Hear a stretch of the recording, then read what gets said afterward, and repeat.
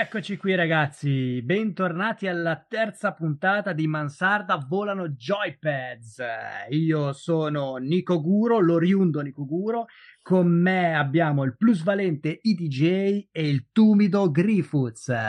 Come state ragazzi? Bene, grande. Stasera bagnetto prima di cena, quindi sono bello rilassato. Bene. Buonasera ragazzi, qua da Londra invece oggi c'erano 31 gradi, quindi caldissimo e avevo quasi le lacrime agli occhi dalla felicità. Ah, dalla felicità, pensavo dal caldo che ti faceva uscire il sudore dalle... No, felice.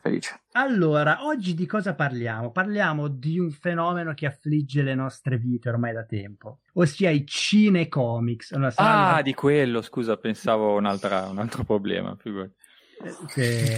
Vuoi farcene menzione? No, infatti pensavo fosse una cosa troppo personale. Che tra l'altro non ti ho chiesto come stai oggi, visto che l'altra volta i problemi di stomaco ti avevano portato a diventare un secchioncello. Esatto. Ho passato una settimana tranquilla, regolare. Quindi oggi hai meno nozioni. Come la Marcuzzi della pubblicità. Sì. Quindi hai avuto meno tempo per documentarti. Molto poco, sì.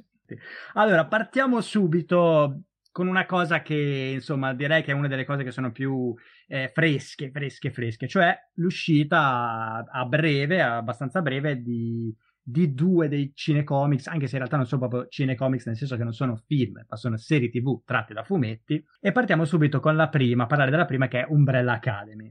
A voi è piaciuto Umbrella Academy? Carino, sì. Dai.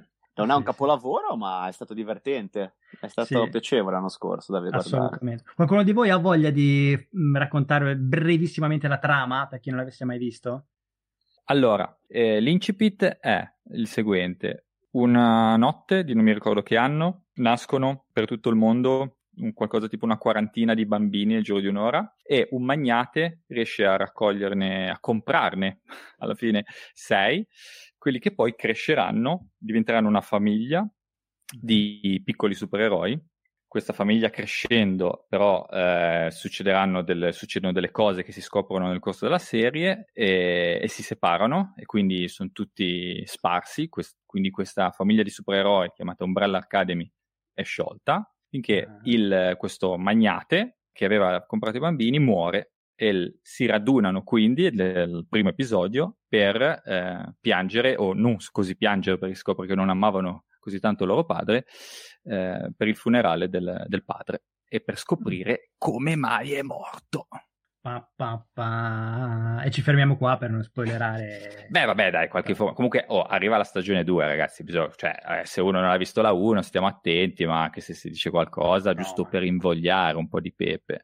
Invitiamo a recuperarla. Sì, tra l'altro vorrei mettere immediatamente in chiaro che poi qualcuno non si lamenta, nessuno di noi ha letto i fumetti di Umbrella Academy, giusto?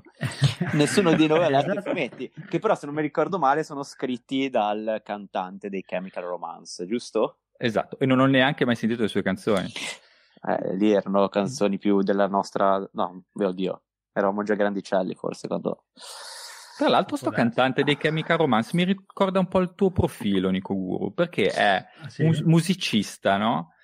E fumettista, anche tu hai fumetti, anche tu e Griffith siete impegnati in un progetto anche che poi magari un giorno parleremo. Certamente. E scrive ed è anche autore di canzoni, oltre che musicista. Quindi sembra un po' un Nico Guru che ce l'ha fatta. Capito, c'è questa piccola differenza che ci... E gli hanno prodotto lo show su Netflix, quindi sì, bravo. No, bravo. Sì. E lo show secondo me è carino, cioè è veramente divertente. Non ha... Cosa ne pensate voi dei protagonisti, innanzitutto? Vi sono piaciuti gli attori che hanno scelto? Ma so che la mia opinione forse è un po' controversa, non è proprio popolare. Secondo me i personaggi sono un filo debolucci dal mio punto di vista. Cioè, a parte Klaus, che forse è il personaggio più... che all'inizio non mi convinceva tantissimo, però poi dopo viene fuori bene, più approfondito quantomeno. Gli altri, non lo so, mi rimangono sempre un po' in superficie, non so se voi siete d'accordo. Sì, un pochettino sì, però li ho trovati carini. Io ho apprezzato molto Number 5. Ovviamente che è figo. È praticamente Dybala in versione attore. Ma smettila con sta cosa, la dici sempre di Dybala. Ma è uguale, ragazzi. Ma non è vero. Cosa ci fa Dybala in Umbrella Academy? Che poi Io non sapevo neanche chi fosse Dybala prima che me lo dicessi te. Vabbè, ma perché te di calcio proprio zero, però cavolo, secondo me era identico. Però ho apprezzato il ritorno di Ellen Page, che in realtà da me da ragazzina mi piaceva abbastanza come personaggio, come attrice. Invece secondo me in questo forse il personaggio è un po' più debole in realtà. Condivido.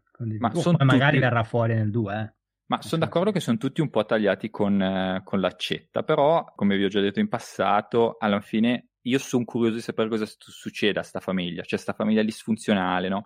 In cui hanno tutti questi poteri, per carità niente di veramente originale rispetto al mondo dei fumetti, però comunque roba che nello schermo non si è vista tanto, perché, vabbè, brevemente, Klaus, che è l'attore che ha interpretato in Misfits, era uno dei protagonisti, che è un'altra serie British che consiglio, in cui c'è anche, tra l'altro, come si chiama, di Game of Thrones, il sadico bastardo. Ramsay.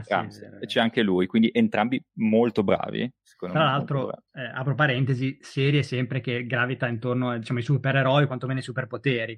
Cioè, cosa vuoi che guardi io? Cioè... Scusa, c'è ragione.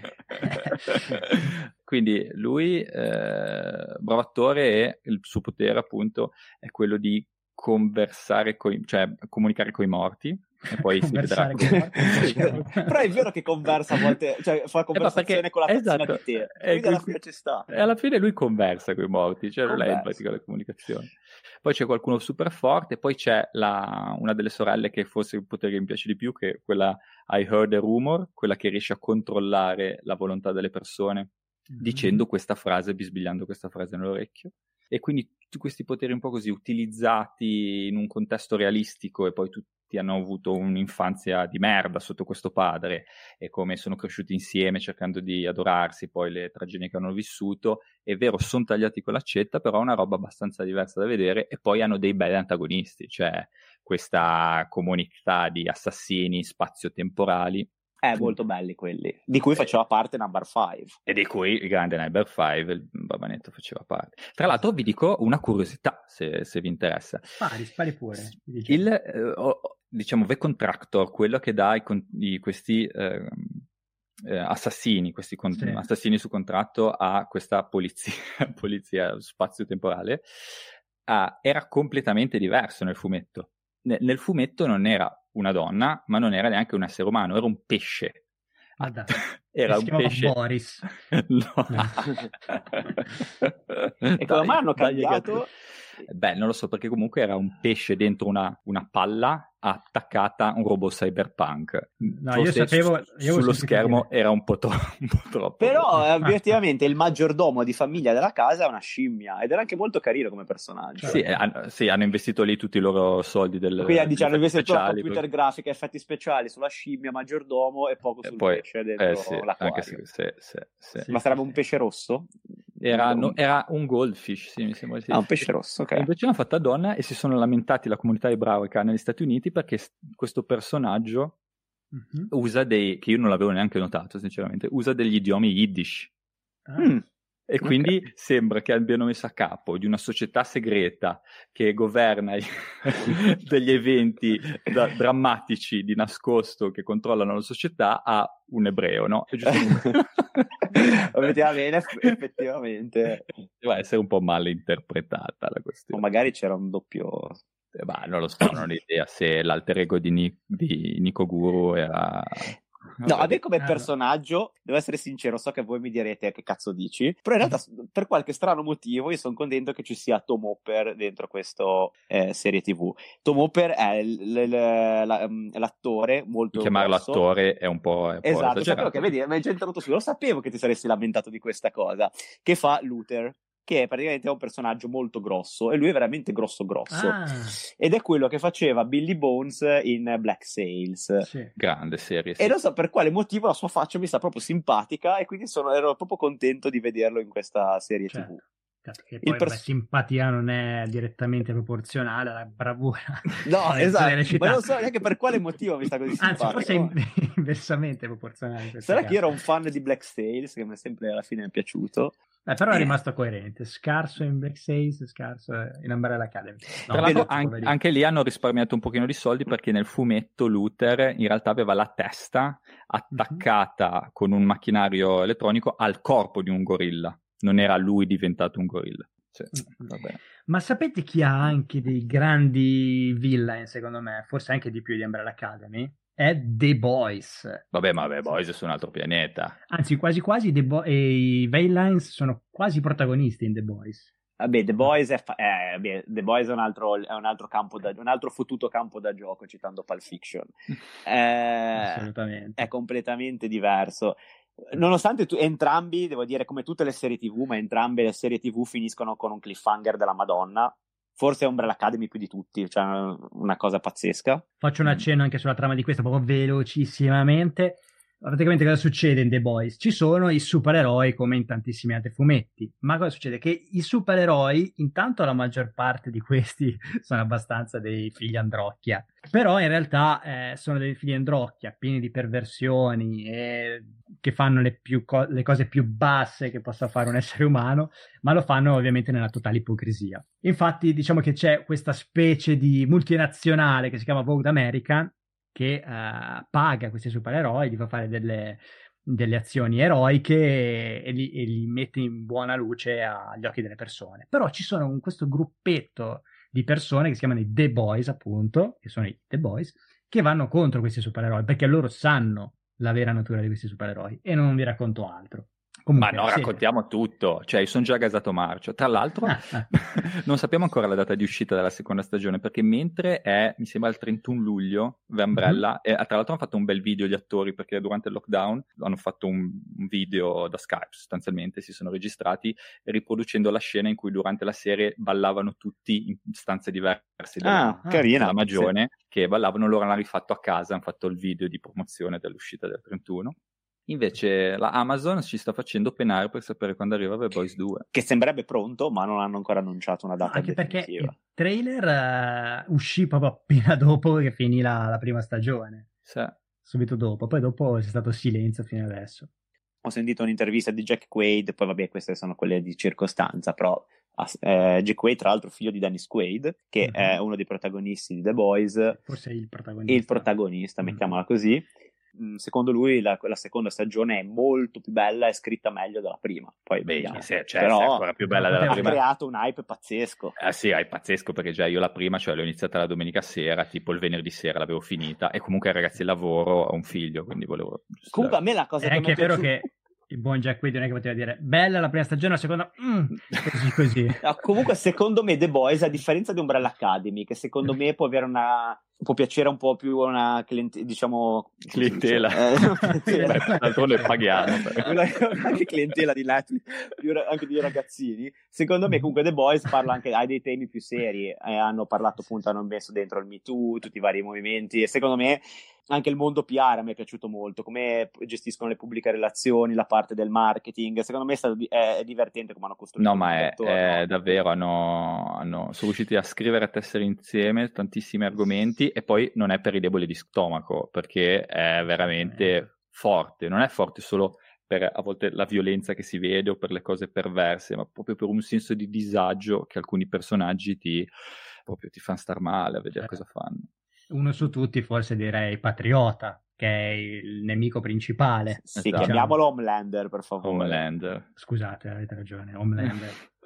Che il Patriota proprio non si può sentire. È uno dei migliori cattivi, secondo me, che lo schermo abbiamo mai visto. Tra serie TV e film sto parlando. No, davvero, veramente, lui come villain è forse uno dei più belli. Cioè, se ora mi chiedessero uno dei villain che ti sono piaciuti di più negli ultimi anni, io lo metto al primo posto.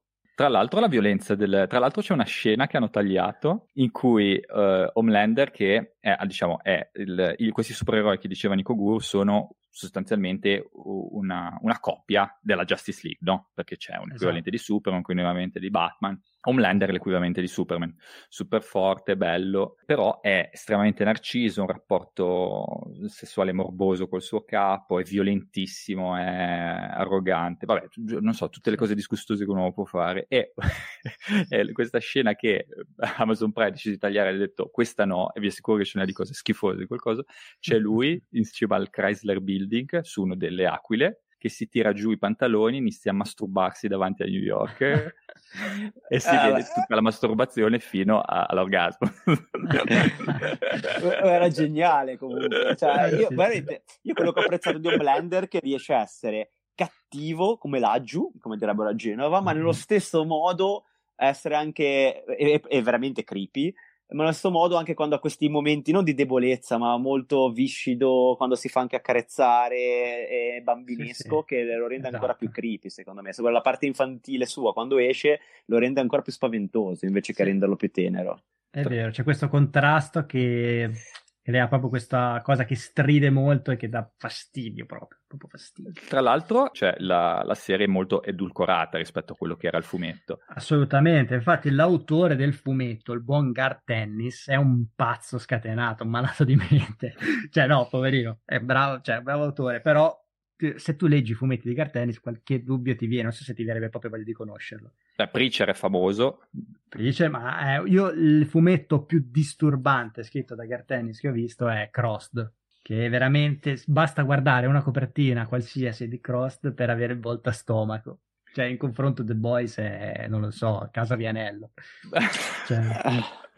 Beh, comunque The Boys era iniziato a essere pubblicato sulla Wildstorm, che è una, diciamo, della famiglia DC Comics. Tipo, dopo 6 numeri la DC Comics ha detto no, vabbè, questo no, mi dispiace, rinunciamo ai diritti, caro Garth, vai un po' dove cazzo vuoi, ma noi non te lo pubblichiamo più.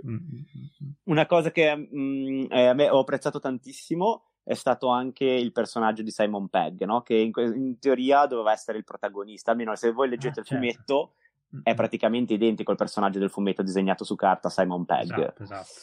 E invece qua, ovviamente, essendo un po' troppo anzianotto, beh, non è proprio anziano in realtà Simon Pegg, però essendo non più ragazzino, gli hanno dato la parte del padre di Jack Quaid, del protagonista. Tra l'altro tutti noi amiamo Simon Pegg per le sue interpretazioni, cioè nei film.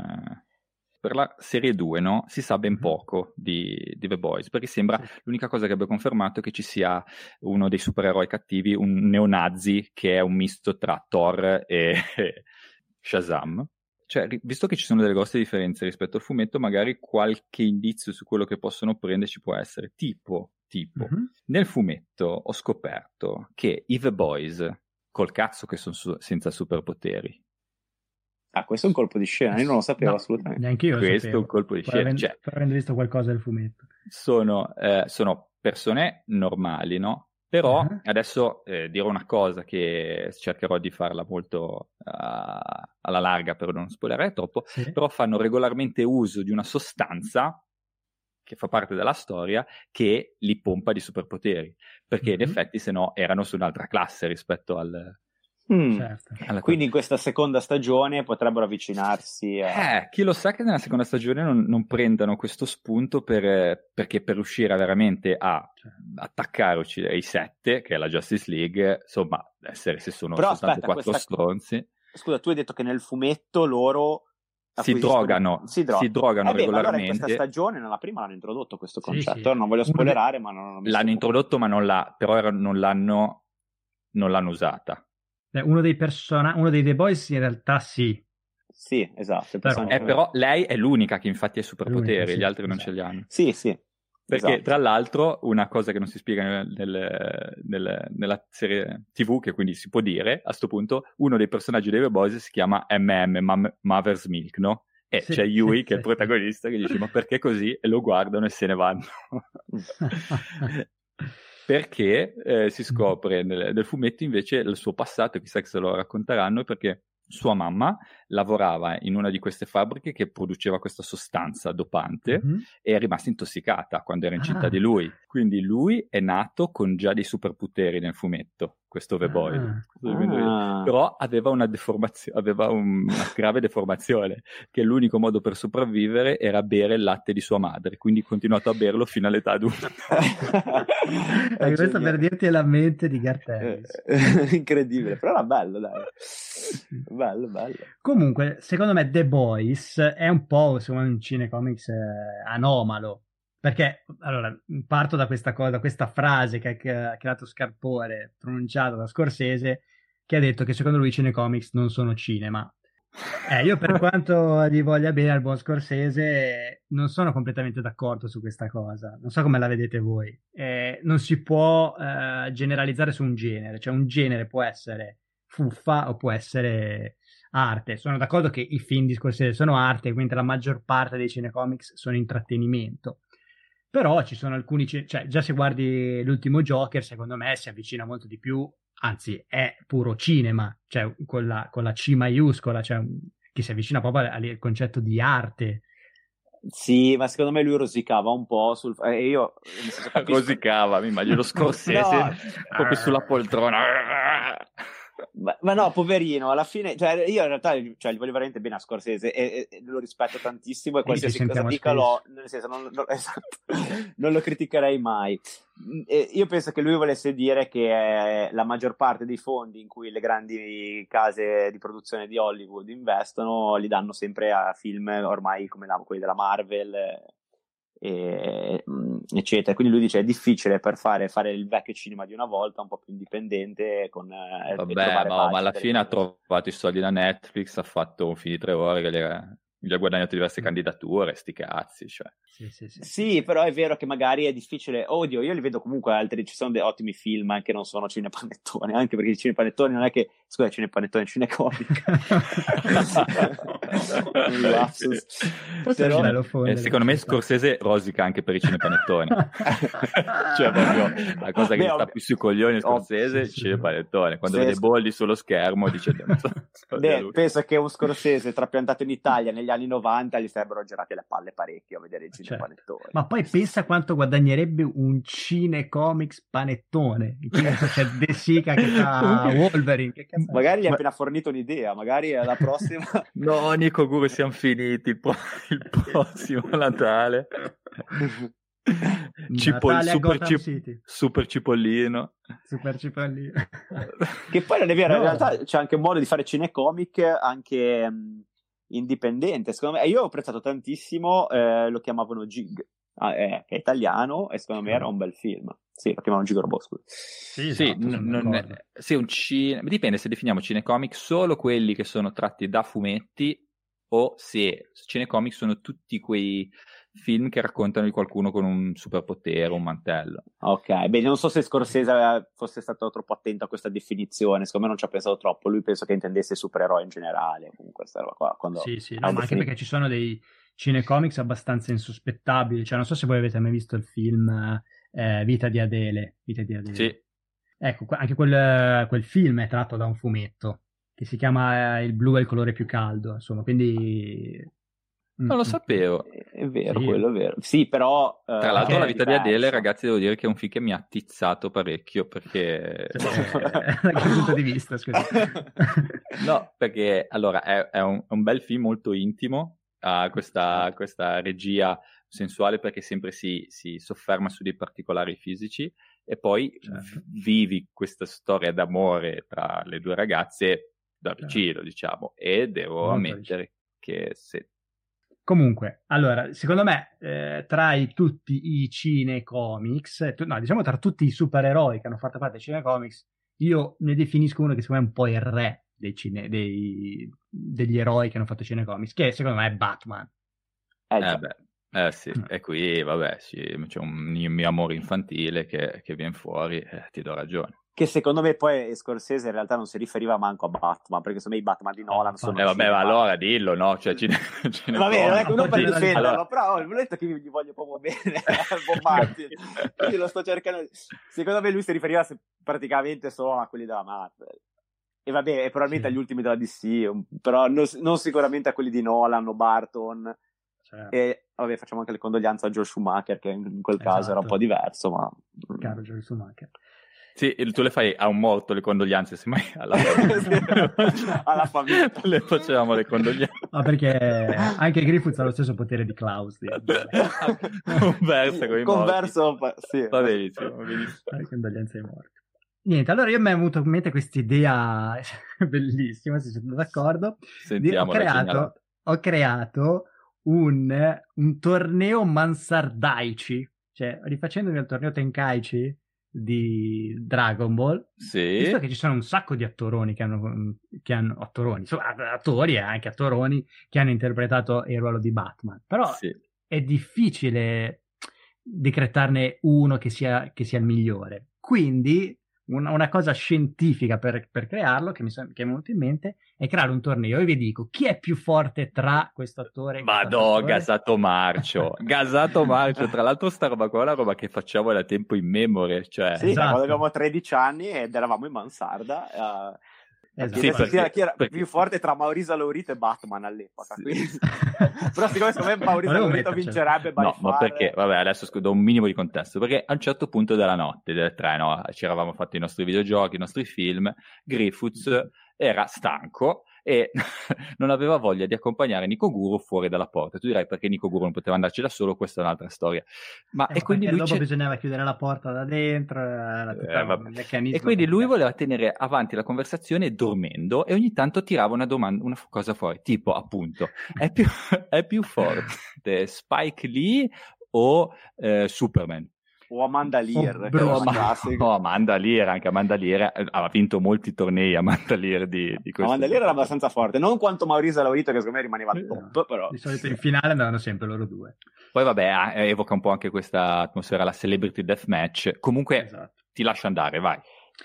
Ho solo una domanda, scusa. Sì, facci. Perché c'è ancora un Batman che deve uscire con Robert Pattinson. Fa parte, è inserito in questo torneo o lo lasciamo leggermente lui fuori? Lo lasciamo fuori perché non abbiamo elementi per giudicare la sua interpretazione, né il Batman come è stato concepito proprio. Allora, andiamo subito col primo scontro tra la prima coppia. E si scontrano nell'angolo sinistro Adam West e all'angolo destro Christian Bale. Ma no, dai, ma così.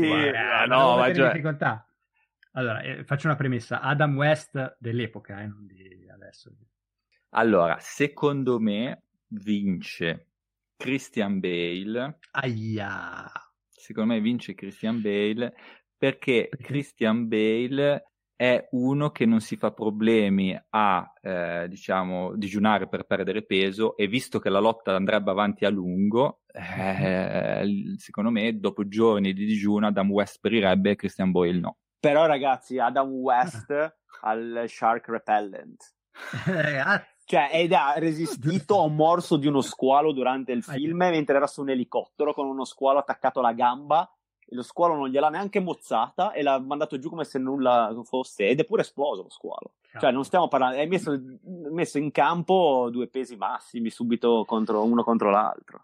Avete ragione, però devo ammettere che Griffiths mi ha convinto, mi ha tirato fuori questa cosa dello Shark. Io voto Adam West, che poi è pure sindaco nei Griffin, e quindi secondo me anche è manigliato bene. Sì, c'era anche in qualche puntata dei Simpson, mi ricordo, che si batteva sul petto dicendo puro West. Vabbè.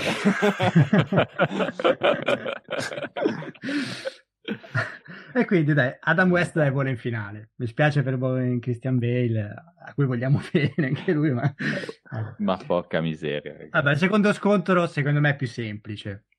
Si scontrano Michael Keaton, ovviamente protagonista dei film di Tim Burton, contro Ben Affleck. Vabbè, questo, ragazzi. Vabbè, sì, direi che questa è unanimità, no? Non anche sarà mica Ben Affleck. Perché a mettere i piedi in testa ci vuole Ben Affleck per citare Maccio Capatonda sempre. Ma no, sì, perché Ben Affleck secondo me non ha mai voluto neanche esserlo Batman. C'è un meme bellissimo che è la sua faccia durante un'intervista con Henry Cavill per Batman vs Superman, colui che guarda il pavimento spaesato e dice cosa ci faccio qua dentro. Quindi vabbè, ma allora stavo facendo Batman, non me ne ero accorto. No, che poi fisicamente secondo me, se lo vai a vedere esteticamente, forse era anche uno dei migliori, poteva essere, se non fosse che... Ma io ci voglio anche bene, e in effetti è vero, il taglio della mascella è quello del fumetto. Dai, però, è figo, è grosso, cioè è possente, alla fine le caratteristiche fisiche ce l'ha, è mascellone, cioè sembra veramente quello del cartone animato degli anni 90, secondo me. Però no, che c'è Michael Keaton al carisma tipo Shanky Rosso in One Piece, c'è uno sguardo. Lo sguardo di Michael, ma vince a mani basse proprio. Anche perché, come giustamente dice i DJ, non è solo importante Batman, ma è importante che Bruce Wayne. E secondo me come Bruce Wayne è più credibile Keaton che non Ben Affleck, o no? È sicuramente più figo. Cioè c'è proprio dell'uomo di charme. Vabbè, dai, Keaton è passato, andiamo avanti ragazzi. No, tra l'altro scusate, l'ultima cosa. Tra l'altro Michael Keaton sta per vestire di nuovo i panni di Batman in The Flash. Sì. Esattamente. Se seguisse il nostro Twitter lo avreste scoperto, perché ma infatti se seguite il Twitter di Mansarda, ma potrà recitare lo stupore, no? Ma scusa, ma non ho capito. Torna nei panni di Batman, sì. Torna forse in realtà in discussione, perché visto comunque l'andamento dei film DC, Keaton secondo me è uno che sceglie abbastanza bene le sceneggiature. Voglio vedere come lo convincono. Che tra l'altro lui è riuscito secondo me a rendere accattivante persino un cattivo di Spider-Man, che cioè Spider-Man è veramente figo eccetera, poi i suoi nemici sono sempre un po' debolucci. Secondo me quello di Keaton comunque alla fine se l'è cavata molto bene. The Vulture è grande, esatto. Un bel infatti, film, bel personaggio, sì. Ma infatti Keaton, non so, c'ha questa cosa che è legato ai supereroi mezzi volatili, mezzi uomini, anche perché era protagonista di Birdman, ovviamente, che è vero. Sì, vabbè, lì è molto ironico, vabbè, lì è un film, sì, esatto. Un film che piacerebbe anche a Scorsese. esatto. Beh, ma comunque quando in Batman c'è la scena che Keaton, scusate se ho interrotto, apre la porta di casa e si scopre per la prima volta che lui è il padre della ragazza che piace a Peter Parker. Ragazzi, non vorrei dirvi, ma stiamo facendo tanti di quegli spoiler. Scusate, vabbè, ma quello è il primo Spider-Man uscito secoli fa. Vabbè, comunque in quel momento lì, cioè, ti tremano le gambe, c'ha quello sguardo di ghiaccio magnetico. Avete ragione. Quindi in finale abbiamo uno scontro tra Adam West e Michael Keaton, all'anagrafe Michael Douglas. No, ma scusa, io adesso la combattiamo questa finale, perché è una finale veramente di livello. Tuttavia, dove sono finiti George Clooney e Val Kilmer? Ma infatti Val Kilmer io volevo lasciarlo, soprattutto George Clooney, George Clooney non lo saprei neanche cosa dire su questo. Neanche lui non vorrebbe, probabilmente lui vorrebbe seppellirsi. Secondo me in una sfida con Ben Affleck sarebbe stata dura fare, cioè non avrei saputo. Avrei votato Clooney perché aveva i capezzolini nella tuta, secondo me quelle gli rendevano potere, un po' come Mother's Milk, secondo me. E ringraziamo il compianto Joel Schumacher per questo, condoglianze di nuovo. Esatto. Condoglianze per i capezzolini. Ciao, sempre. Però su Val Kilmer invece si potrebbero dire tante cose. Val Kilmer sì. La settimana in cui hanno trovato Val Kilmer per interpretare Batman, lui era 34enne e in quel momento, quando ha ricevuto la chiamata in cui gli hanno detto «Ehi, vuoi fare Batman?», Val Kilmer si trovava in una grotta di pipistrelli in Africa. Coincidenze? Forse aveva Batman nel destino. Poi vabbè. Comunque no, su Val Kilmer so dove volete arrivare. Certo. L'aneddoto il motivo per cui Val Kilmer ha smesso di indossare i panni dell'uomo pipistrello. Quindi si è ritirato dal torneo, è un po' quello che si è tornato dal torneo forse per quel motivo lì. Diciamo che lui all'epoca, mentre stava registrando Batman, stavano producendo Batman, ha ricevuto una visita sul set da Warren Buffett, il terzo uomo più ricco del mondo, credo sia al momento, grande investitore, e all'epoca arrivò lì con i suoi 3 nipotini.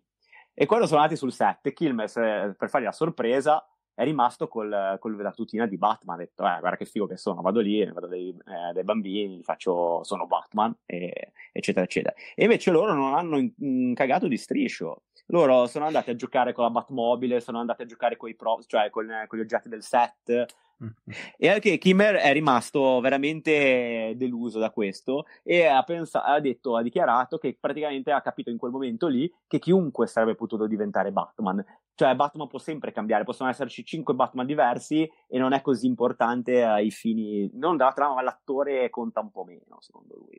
Sì, cosa che secondo me poi con Nolan eccetera è cambiato completamente, perché secondo me poi e anche con Adam West in passato, ma anche con Batman, perché comunque è uno dei peggiori Batman di sempre. E poverino, a me dispiace che lui si sia depresso perché dei ragazzini di un riccone non l'hanno cagato quando lui era vestito col costume di Batman, però pazienza. Però ragazzi, noi ci dimentichiamo il Batman dei Batman, ragazzi. Cosa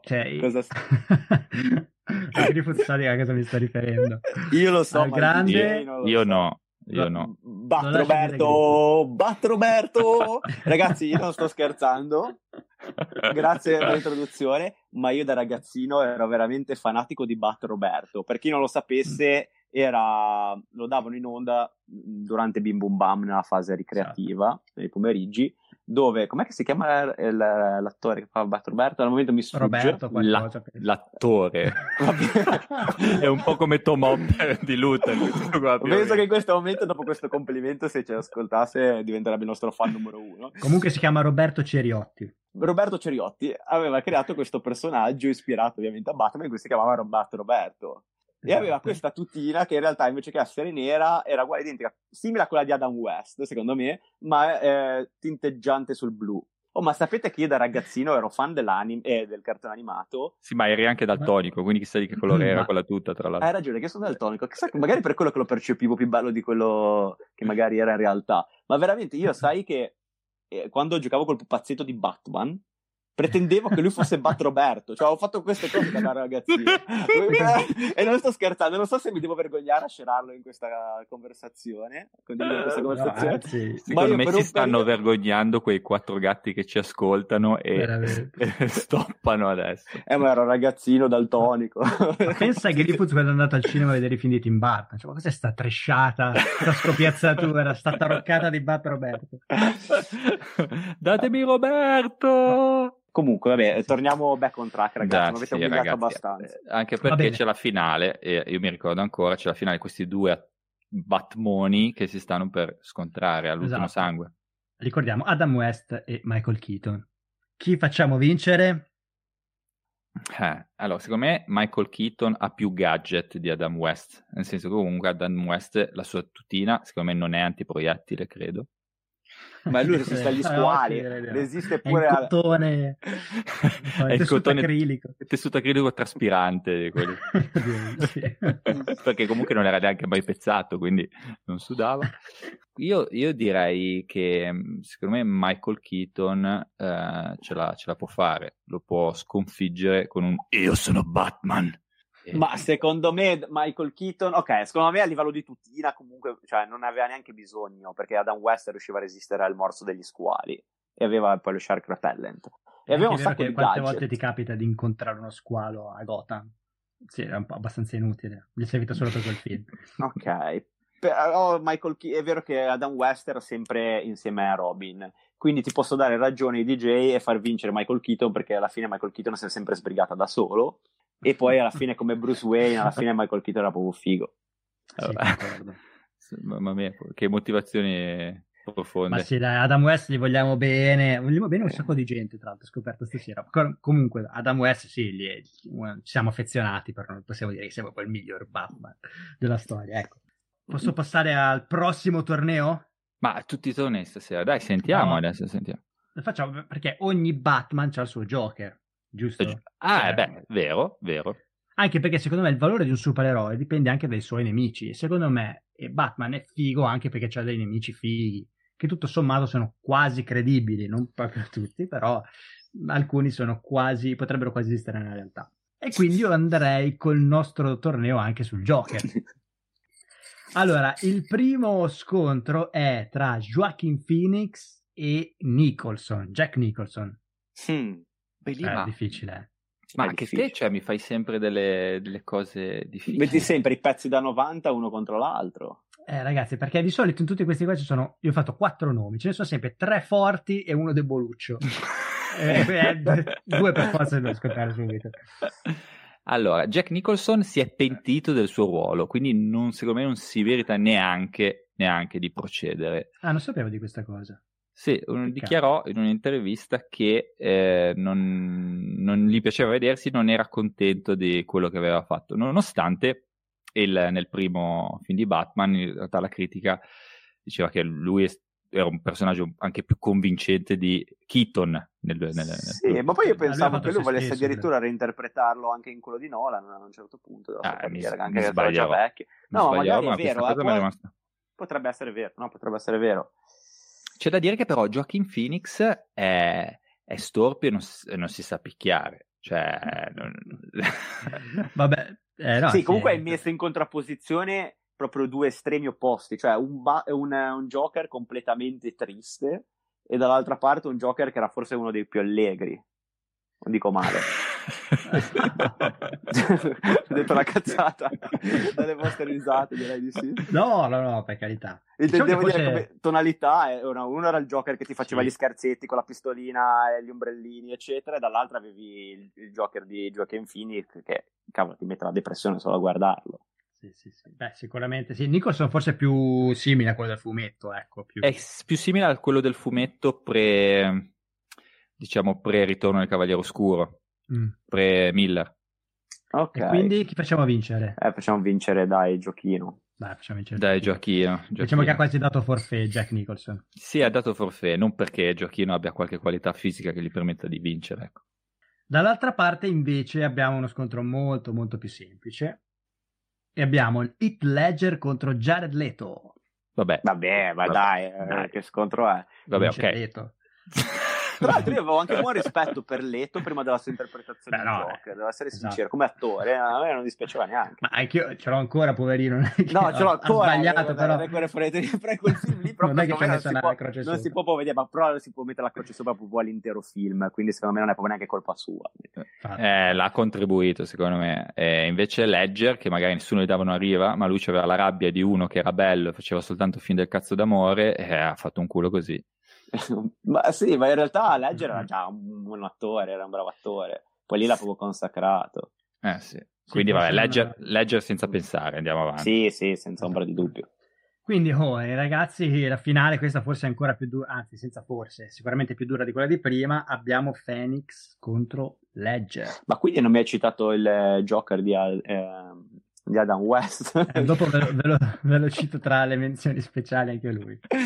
Okay. No, secondo me anche lui è un eliminato come gli altri per motivi tecnici. Perché... Ma guarda, se a me viene sempre in mente questa cosa, scusa se ti interrompo, che avevo anche già raccontato l'altra volta, a me fa sempre molto ridere il fatto che attori come Phoenix, Ledger così si impegnano un sacco per fare i ruoli, no? Dimagriscono, ingrassano, Phoenix si è studiato delle risate, tanti tipi di risate, mentre Cesar Romero nei film di Adam West, nei telefilm di Adam West, aveva i baffetti, caspita, cioè aveva i baffetti pitturati di bianco come tutta la faccia, quindi se tu guardavi bene vedevi i baffetti contro lui, cioè. Quindi lui neanche si è tagliati i baffi. Bravo. Non aveva voglia. E quindi è fuori per motivi tecnici, perché il Joker non ha i baffi.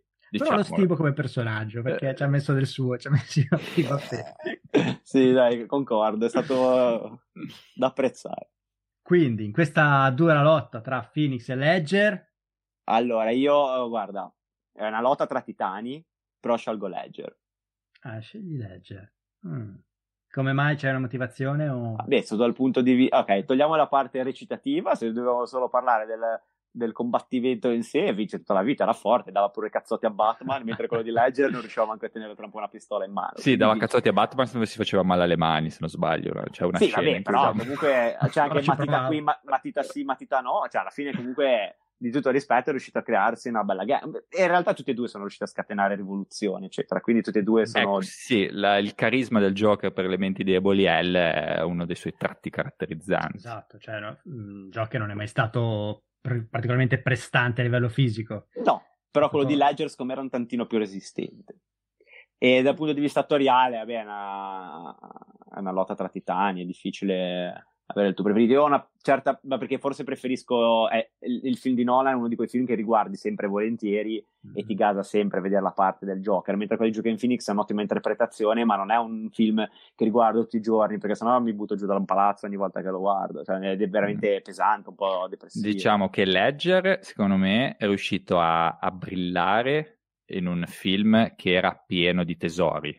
Bale, la regia, la storia e anche James Gordon era da 90. E invece Phoenix ha brillato da solo.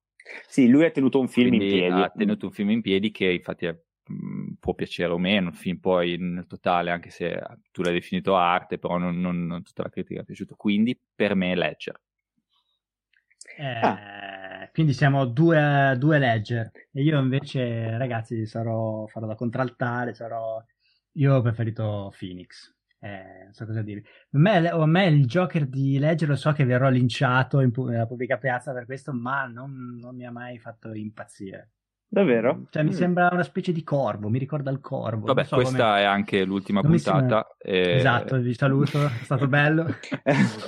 Però, no, per carità, per il personaggio è interpretato bene, però non lo so, personalmente, gusto personale, niente. Beh, c'è anche, sono due film con due tematiche comunque diverse, una molto più pesante, una molto più leggera.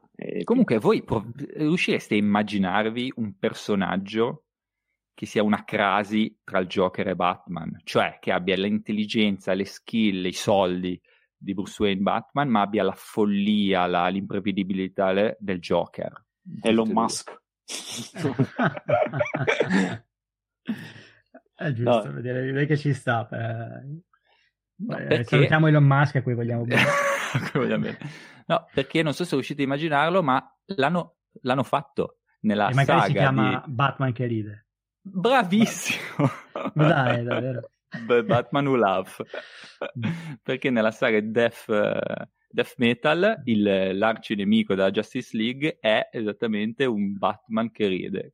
Tra l'altro io ho visto dei disegni, ho visto anche una statuetta, è veramente fighissimo. Secondo me l'estetica è veramente strafiga. Sì, è un character design pazzesco, cioè hanno fatto, non so se poi la saga è una cagata incredibile, però pazzesco, bellissimo. E invece quello di Robert Pattinson cosa ne pensate? Esatto, io volevo proprio chiudere questa puntata parlando del film che deve uscire, ma io sono abbastanza ottimista, non so voi. Vediamo come sarà. Vediamo, c'è veramente poco da dire. L'unica cosa che so è veramente dal trailer che sarà un po' più noir e poi che ricopre e riparte di nuovo probabilmente con l'omicidio dei genitori. Ma sì, dai, rimandiamo quando ci sarà un po' più di ciccia alla fine. Esattamente, rimanderemo a quando sarà uscita Umbrella Academy, The Boys e The Batman. Per il momento io direi che vi possiamo salutare i nostri ascoltatori. E se avete alcune domande o vi è piaciuto il podcast, seguiteci su Twitter a Mansarda Volano e Joypets. Grandissimo. Allora, un saluto da Nico Guro. Un saluto da Griffoots. E da IDJ. Ciao, buonanotte. Alla prossima. Buonanotte ragazzi. È un caldo torrido sul tavoliere. Il sangue ribolle nelle vene. Albano si sveglia di soprassalto con l'istinto di un guerriero. La mano destra scatta per afferrare la schimitarra, una leggendaria chitarra affilata. La mano sinistra al petto stringe il dente del Rex. Il simbolo della sua vittoria è ancora lì. Un brutto presentimento gli scorre lungo la spina dorsale. Ha bisogno di prendere aria. Col guizzo di un gatto si alza, attraversa il corridoio dei vincitori, tutto ricoperto di pelli squamate, e sotto il chiaro di luna monta sul cigno di Balakà e spicca il volo. Sarà una lunga notte.